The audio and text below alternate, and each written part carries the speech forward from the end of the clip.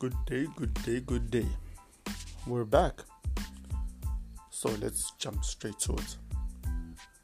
There is this popular concept, ideology called black tax. And it often goes in line or coincides with another popular topic called generational wealth. And often people run along with the idea of generational wealth without necessarily looking at the black tax. So let's begin with the concept and the idea behind black tax first and why it's important. So what is black tax?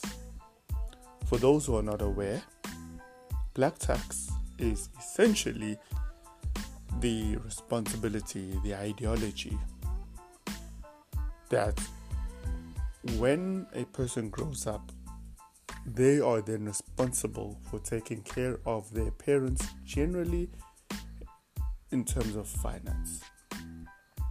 And so this becomes important because it's referred to as black tax because it actually becomes a tax on you. It holds you back from being able to move forward in life because you're forced to then go back and take care of your parents as a responsibility. Now, it's important for us to highlight this, whether one agrees or disagrees with the idea of black tax. At this point, is subjective and it's not that relevant. But rather, let's look at the elimination of black tax and what it would do. So, when we look at black tax, the easiest way to eliminate the concept of black tax is to understand that we cannot eliminate the black tax of the previous generation. Meaning, at this point, I cannot eliminate the black tax that has been placed on me by my parents, grandparents, aunts, uncles, etc. What I can do is I can eliminate the black tax of the next generation. Meaning, I can ensure that I am the last generation that has to go through the idea and concept of black tax. And while working, I then create the first generation of people that do not have to go through the concept of black tax. It's an important idea because by eliminating the concept of black tax for the next generation, it is the first step towards generational wealth. Meaning, let's quickly go back. Assume that you're making 10,000 and of the 10,000, the 4,000, for instance, the 4,000 has to go towards black tax. That essentially means each year there is 48,000 that you get taxed. That 48,000 could be a lot more productive.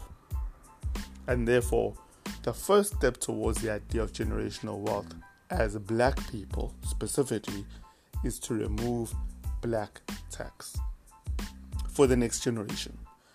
And hence, you've created generational wealth to begin with. Why? Simply because by removing black tax at this generation, which comes up, they are then not put in a position where they are then forcing the generation that follows them into black tax as well. Thus, you kill the concept, the idea of black tax to begin with. Generational wealth has begun. The second reason is, if you're then able to eliminate black tax, you then move to the next generation and they're able to save, again, hypothetically, 48,000 a year. They are then able to either invest, grow, do whatever that they please with that 48,000, which will enhance their wealth as well as help to continue the elimination of black tax moving forward. Therefore, the generational wealth has begun. The first generation has 48,000. They invest, they buy assets, they do whatever. The following generation doesn't have 48,000. they have more. They have more because they now have more opportunities which have been created by the generation that followed you.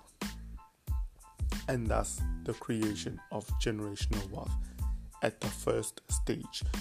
And so, in essence, we need to understand that within the creation of generational wealth, it's not just about how do I leave a legacy. You can leave a legacy and recreate black tax 3 generations from now.